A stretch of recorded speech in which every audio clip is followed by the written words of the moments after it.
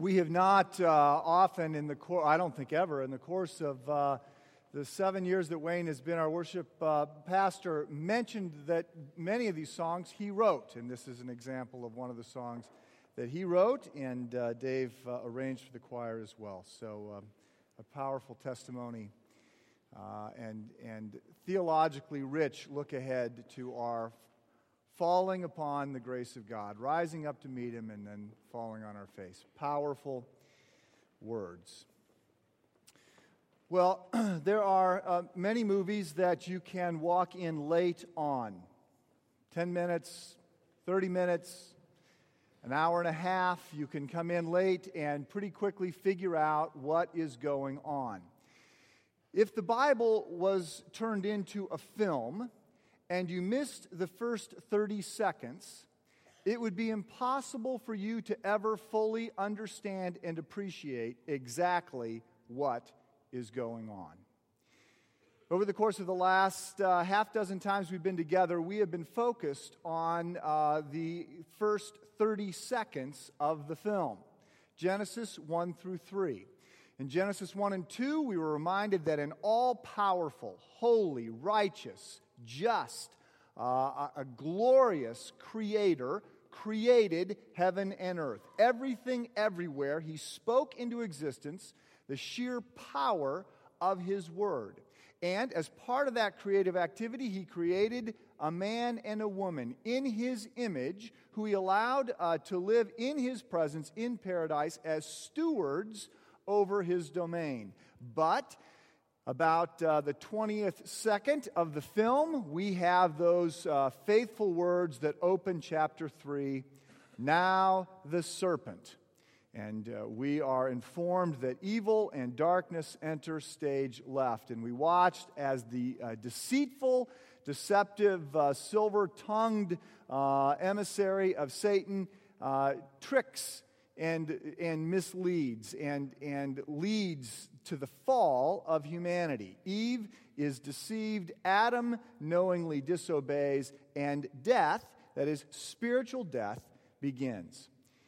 We have been in Genesis chapter 3. This is now the fifth message, and so in previous weeks we have covered ground looking, for instance, at the nature of the lie that Satan told. We have looked at the scope and the cascading effects of sin. We have compared Adam and Jesus, the second Adam, as Paul calls him. We've looked at the parallels between their lives and their work. Last week, we focused on God's response to man's disobedience, and were reminded that we live under divine judgment, that there is a curse from God. We live in a broken world. We deal with the natural consequences of sin, but beyond that, there is in fact a curse that has been placed upon us. Genesis 3 is predominantly bad news. Not entirely, but predominantly. And actually, last week we ended on an up note, because last week I went through Genesis 3:20. And in Genesis 3:20 we read that Adam named his wife Eve because she would become the mother of all the living. And this was good news because it showed that Adam had actually got it. Through most of chapter 3, he is a world-class jerk. He fails at his assignment. He throws his wife under the bus. He plays the victim card with God. There's nothing about Adam that we like in the first part of Genesis 3. But here, shortly after God has announced that he is going to die, right? For dust you are, and to dust you will return. This is a statement that spiritual death is going to lead to physical death. Right after that, Adam turns to his wife, who has not had any children, and he names her Eve, which means the mother of all living, the life-giving one. And so it's clear that Adam has listened carefully to what God has said, because woven into the curse is this promise that through the seed of woman will come the one who will redeem man, who will crush the head of Satan's descendants, right? So what we get here is Adam demonstrating a little faith. And so there's a little uptick that we got at the very end of last week, and we're actually going to continue with some good news because we're going to see now the very first sacrifice, the first act of atonement, and we're going to see how that will set in motion a trail of blood, a crimson thread that is going to lead all the way to this table that we are going to celebrate the Lord's death again today. Well, I want to read for you out of Genesis chapter 3. I want to set up the passage that we are looking at. It begins with verse 20, and it is going to go through the end of the chapter. I am reading Genesis 3, verse 20 through verse 24. Hear the word of the Lord. Adam named his wife Eve because she would become the mother of all the living. The Lord God made garments of skin for Adam and his wife and clothed them. And the Lord God said, "The man has now become like one of us, knowing good and evil. He must not be allowed to reach out his hand and take also from the tree of life and eat and live forever." So the Lord God banished him from the Garden of Eden to work the ground from which he had been taken. After he drove the man out, he placed on the east side of the Garden of Eden cherubim and a flaming sword flashing back and forth to guard the way to the tree of life. Our focus in particular this morning is going to be on verse 21. And you might be a little curious right now because I said that we're staying on good news, and what I read doesn't sound like a lot of good news. But in fact, verse 21 is particularly helpful and hopeful news. And in order to appreciate just how helpful and hopeful it is, you need to understand four things. The first is that the first action Adam and Eve took after the fall was to hide. The first thing that they did was to try and cover themselves. In Genesis 3, starting with verse 6, we read that when the woman saw that the fruit of the tree was good for food and pleasing to the eye and also desirable for gaining wisdom, she took some and ate it. She also gave some to her husband who was with her. He ate it. Then the eyes of both of them were opened, and they realized they were naked, so they sewed fig leaves together and made coverings for themselves. The first action of fallen man was to try and hide. The very first thing that they did was to realize their shame, to realize that they were naked. This is a term that has profound metaphorical meaning, but they realized some of what was going on, that before that they had been perfect, they had pristine souls, that they had not really been self-conscious, they had been God-conscious. And now suddenly they are aware that they are naked, they are humiliated because they're broken, because of their sinfulness, and so the very first thing they do is try to hide. And we talked about this before, and I've said that this is part of the cascading effect of sin. When our relationship with God is severed, then our relationship with God is broken, our relationship with ourselves is broken. We can't have open and honest relationships with others any more than we're open and honest with ourselves and who we are. And now we've got secrets and hiding, and we've got problems. And so what they did is to try and cover themselves. And I think you could make a very strong argument that this is actually the first religious act on record. What we have in their trying to cover themselves is an effort to be better with God, to present themselves better to God than they were. It's an act of self-improvement. It is a religious move on their part, which leads to the second point, and that is that it failed. Religion ultimately does. Okay? In the matters that matter the most, we are unable to improve our situation. We are not able to get right with God on the basis of our own activity. And so what we see is that their efforts are going to fall short. And God is actually going to interject himself, and he is going to provide for them what they cannot provide for themselves. Religion, that is, our effort to be right with God, our effort to improve ourselves and earn His favor. Religion is a default mode that we often operate out of. If you read Fence Post 3, this statement will make sense, but we all are ultimately Pelagians at heart. We believe that we can improve our position. In fact, we cannot. We are ultimately, in the matters that matter most, dependent upon God's grace and upon His mercy and upon His provision. And so what we see in this passage is that God intersects, and He makes garments for Adam and his wife and clothed them. He changes their wardrobe, which is not a statement about fashion. It is a statement about their failure and a statement about His provision. And this leads to the third point that we have to understand. He does this by killing other animals and using the skins of the other animals to cover them. Okay? Now, let me just remind you, we're in Genesis chapter 3. Genesis chapter 1 tells us that Adam and Eve were vegetarians in the garden. God said, I give you everything that grows, for everything that's in the trees, all the fruit. That is what you're to eat. It's not until Genesis chapter 9 that God says, I give you everything to eat, including the animals. In Genesis 1, Adam and Eve are vegetarians. There has not been a death recorded yet. And what is happening here is that God is going to take an animal and in their presence to kill it.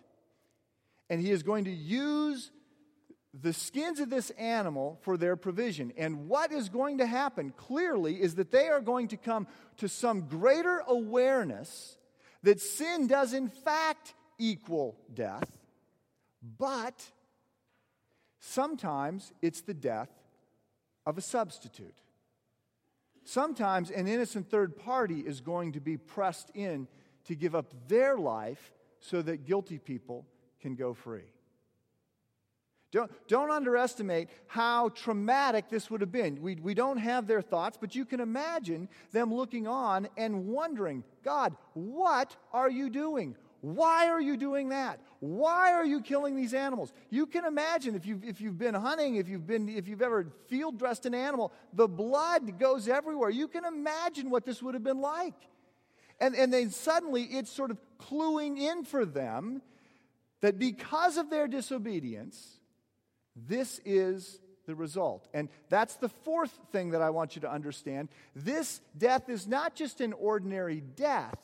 This death that leads to their covering, and I want you to hold on to that word, this death that leads to their covering is actually a sacrifice.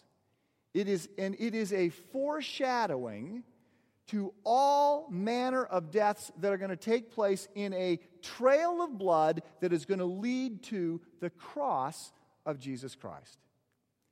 This is the first substitutionary, atoning sacrifice that we have in Scripture. Now, I can imagine that some of you are thinking, Mike, you have read between the lines in the past, but this seems like it is coming out of absolutely nowhere. Why in the world would you think that all of that is going on in these few words that we have here? Well, let me say this. You don't get this the first time you read the Bible. You don't get it the second time. You don't get it the fifth time necessarily. But eventually, as you read the Bible through, the light begins to go on, and these truths start to suddenly jump off the page. Please understand, this book is not a collection of random stories. This isn't Aesop's fables. This isn't a gathering of virtue tales that we're to read. It's not a suggestion of how we can be better people. This is a story. It is our story. It is the story of our rescue. And as you read it through, you begin to see the trail and you begin to see how all of these things come together. And what we have to do as students of this book, as followers of Christ, what we need to do is we need to read the New Testament in light of the Old Testament, and we need to read the Old Testament in light of the New Testament. And as we do this, the light begins to go on. And for Christians, going back into the Old Testament, reading it in light of the New Testament, it's as if there is more light suddenly that gets shined into the room. Nothing in the room has changed. It's just now you see things more clearly than you have seen them in the past. The Bible is not a collection of stories, it is a story. And most Christians are more familiar with the New Testament than they are with the Old. And so you know, if you've read the New Testament through several times, or if you've been listening, you know that the high water mark of the New Testament is the death of Christ. Right? That everything points towards Christ's death. We read through the Gospels and we have Jesus saying that He came, He was born to die. The Son of Man did not come to be served, but to serve and to give His life as a ransom for many. A third of the Synoptic Gospels, half of the Gospel of John, all focus on the last week of Christ's life. These aren't just biographies, they are written to point to something. And if you listen to Christ, if you listen to Him say, I've come to die, I'm going to rise again from the dead, but I have come to be the sacrifice. And then when you read through the rest of the New Testament and you hear Paul saying that I determined to know nothing among you but Christ and Him crucified. And you read in the book of Romans and it says that without the shedding of blood there can be no forgiveness. And you put those pieces together and then you go back into the Old Testament, then you are looking for how the Old Testament is pointing to Christ's death. Yeah, there's more in the New Testament than Christ's death. Obviously, His resurrection, His teaching, the celebration of His deity. But those things all support the fact that God so loved the world that He gave His only begotten Son, and His Son came to die in our place as the sacrifice, the innocent third party who would bear the sins of the world. That's the story. Many people read the Old Testament in completely the wrong way. They're looking for stories about faith and about hard work. They're looking for people whose lives they're going to celebrate. But there aren't lives in the Old Testament really to celebrate. Who are we going to celebrate? Adam? No. Abraham? Abraham demonstrates great faith. But Abraham also has a little problem with telling the truth. Right? And at one point he says to his wife, I think the king would like to sleep with you. Why don't you tell him that you're my sister, and then I will live? Because I'm not particularly interested in defending your honor. Right? I mean, we're going to do a marriage seminar on Abraham and what a great husband he is. Is it Moses? Moses is a pivotal factor, a pivotal player in the Old Testament. And there's things in his life that we do want to celebrate, but he's got a temper, and it flares up and he kills a man. And his pride gets in the way, and God says, I'm not going to let you go into the promised land. Is it David? David is a man after God's own heart, and he does so many things right, but he's also a guy who's, he's a peeping Tom, and then he kills the husband of the woman that he has committed adultery with. He says, Solomon? Solomon is wicked smart. Solomon has 1,000 wives. God says, do not multiply wives. They will lead your heart away from me. And he has all these pagan wives. No, we don't go to the Old Testament to celebrate great heroes, the pillars. There's things that we can learn from them, but primarily when we go to the Old Testament and we read it through, a couple things begin to emerge. One of them is that God faithfully fulfills His promise that He makes in Genesis 3. He said there that He was going to send one through the seed of woman who would crush the head of evil. He's sending a Redeemer. And we read in the Bible, it is principally the story, starting with Genesis 12. The Old Testament is the story of how God is going to give us the Savior of the world. He goes to Abraham and he says, Abraham, if you will follow me, I will give you land and descendants, and I will bless the entire world through your descendants. And then we follow this family, and we watch how, in spite of their faithlessness, in spite of their hardness of heart, in spite of the many things they do wrong, that God preserves and protects them against unbelievable odds, so that a virgin named Mary can give birth to the Son of God. And the other big idea that we get in the Old Testament is that there's all this work being done to prepare the people of God and all others to understand the person and work of Christ. What exactly he was going to do. And so what we have going through the Old Testament and into the New Testament, it's from Genesis 3 all the way to the end, is this trail of blood. It is the red thread, the crimson thread, and wherever you intersect this thread, you can just follow it, and the pieces begin to go together. So, for instance, we could intersect this trail of blood at the Passover. God says to Moses, I want you to lead my people out of slavery. I will go with you. And so Moses finally accepts the assignment, and he goes to Pharaoh. And of course, Pharaoh doesn't want to let him go. And so there's these 9 plagues, and it leads to the 10th plague, which is the Passover. And on the 10th plague, the angel of death is going to come. So God says to Moses, go to the people and tell them they're to take a lamb, a perfect 1-year-old male lamb, no blemishes, and they are to kill that lamb and to take the blood of the lamb and to paint it over the doorposts so that when the angel of death comes, he will understand that blood has already been shed for these people. Right? They're guilty, and sin is a capital offense. They're guilty. They deserve to die because sin is a capital offense. But an innocent third party has shed its blood so these guilty people get to live. And so we then follow this trail of blood.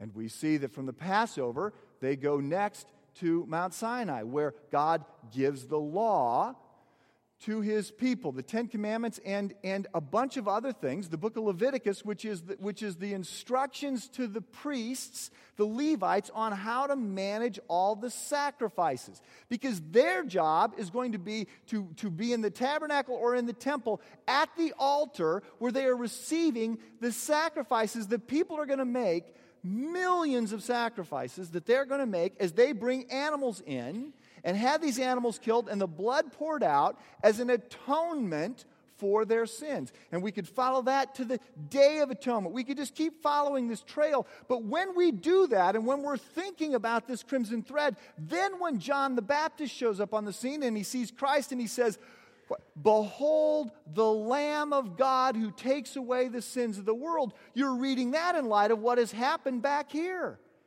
Wow, these pieces begin to go together. And then we recognize that when Christ says that he was born to die, and that when Christ shows up knowing that he's going to be put to death, and he does it at the time of the Passover, and when he gathers his disciples together for the Passover meal, and he breaks the bread, and he says, this bread is my body, which is given for you. This cup is the cup of the new covenant in my blood. You suddenly understand, wow, this has all been set up. Everything that's happening here has been set up all the way back. And when Paul is then preaching that I know nothing among you except Christ and him crucified, it makes sense. That's the point. It's all about the work that Christ has done. And if we were to grab onto this crimson thread at the Passover and go backwards instead of forwards, well, then we would look and say, is there anything that predates the Passover that would help us understand this concept of sacrifice? And then we'd think about Abraham and Isaac. Abraham being told by God to take his son, Isaac, the son he loves, and to go to this mountain, which we will later realize is the same mountain where Christ is going to be crucified. He's to take his son, he's to tie him up, and he's to sacrifice him. And many people read this story and they think that this is some sort of statement about Abraham's great faith. And it seems like a bad story. Why would God have Abraham do that?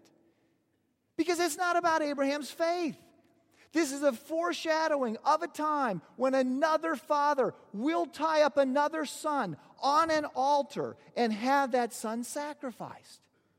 It's the same mountain where Jesus Christ is going to go to his death on the cross. And at that mountain, of course, Isaac doesn't have to be sacrificed because there's a substitute sacrifice. There's a ram caught in the thicket. And you get the idea that the point that's being made here is that sin is a capital offense. That when we sin, we deserve to die, but substitutes can die in our place. And then if we were to look from there and say, well, is there anything that predates that? Well, Genesis 4, the story of Cain and Abel. They're brothers, and Cain works the field, and Abel has flocks. And when they bring a sacrifice, Cain brings a grain sacrifice that God doesn't accept. Abel brings a sacrifice that includes blood, and it is accepted. And then the light goes on. And then when you back up a step further and you look at Genesis 3, the passage we're in right now, and you say, okay, well now God is killing an animal to cover Adam and Eve. Is there more here than just clothes involved? Probably. And then you think, well, God being God, he could just speak and have clothes. And if God wanted to make clothes for them out of anything, he's got, cotton and wool and silk and every possible thing available to him. No, he chooses to kill an animal. There is a sacrifice that is demonstrated. There is a foreshadowing that goes all the way back to this first passage. And then when you come to understand that the term covering, they're covered by these clothes, is the concept for atonement. It is the blood of Christ that will cover us, that will protect us. Then you go, this is not coincidence. This is the story. It starts in Genesis 3 and it goes all the way to the cross of Christ. The logo of the church is not manna, it's not a fish, it's not a dove for the Holy Spirit, it's not tablets for the Ten Commandments, it's the cross. Because the story is the story that God so loved the world that while we were sinners, he made a way that our penalty could be paid and justice could be preserved. And he could do this as only God could in a way that demonstrated his love and mercy and grace. That is the story of the gospel. And that is why we come to this table to remember the Lord's death until he returns. Because it is in his death that we have life.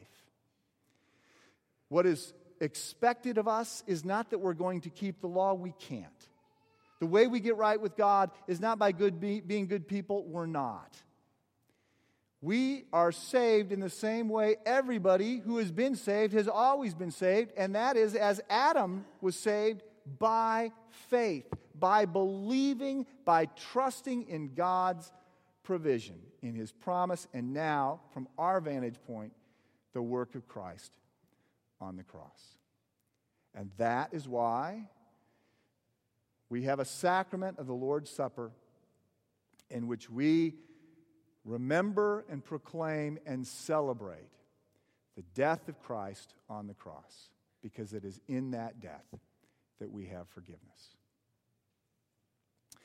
As those who are going to help distribute the communion elements come forward, I want to say two things by way of setting up this table, and then I'm going to pray. First, I want to say that the communion table is open to anyone who knows Christ as their Savior and Lord, regardless of whether or not you are a member of this particular local congregation. The only restrictions we place on this table are those we find in Scripture. This is to be a meal that is participated in by those who declare that Christ is their Savior and Lord, their hope, their only hope, and who are willing to examine their lives as we enter into this time of reflection and prayer, and to allow God to bring to mind sins to confess, relationships to reconcile. The second thing I want to say is as they distribute the elements, we would like you to hold them so we can partake together. And then thirdly, after I pray and while the elements are being distributed, I want to read for you out of Isaiah chapter 53. This is part of the Crimson Trail. This is a passage that was written about Christ 1,000 years before Christ was born. It is written by the prophet Isaiah. It talks about the work of the Savior. It's part of the preparation work that was done to help people understand who they were looking for and the work that he would do. So allow the words of Isaiah that talk about the burden, the pain, the penalty that Christ bore on your behalf to guide you as you prepare your heart to come to this table.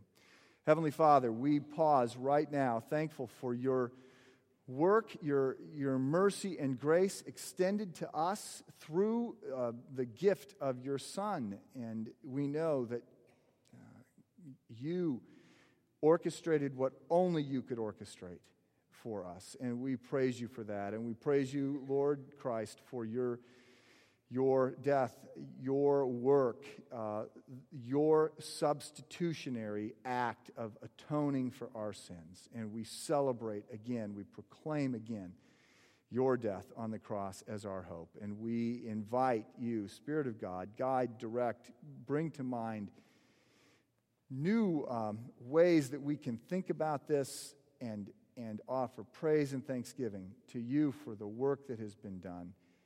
And any sin that we need to confess as we prepare to come to this table. We pray this in Christ's name. Amen.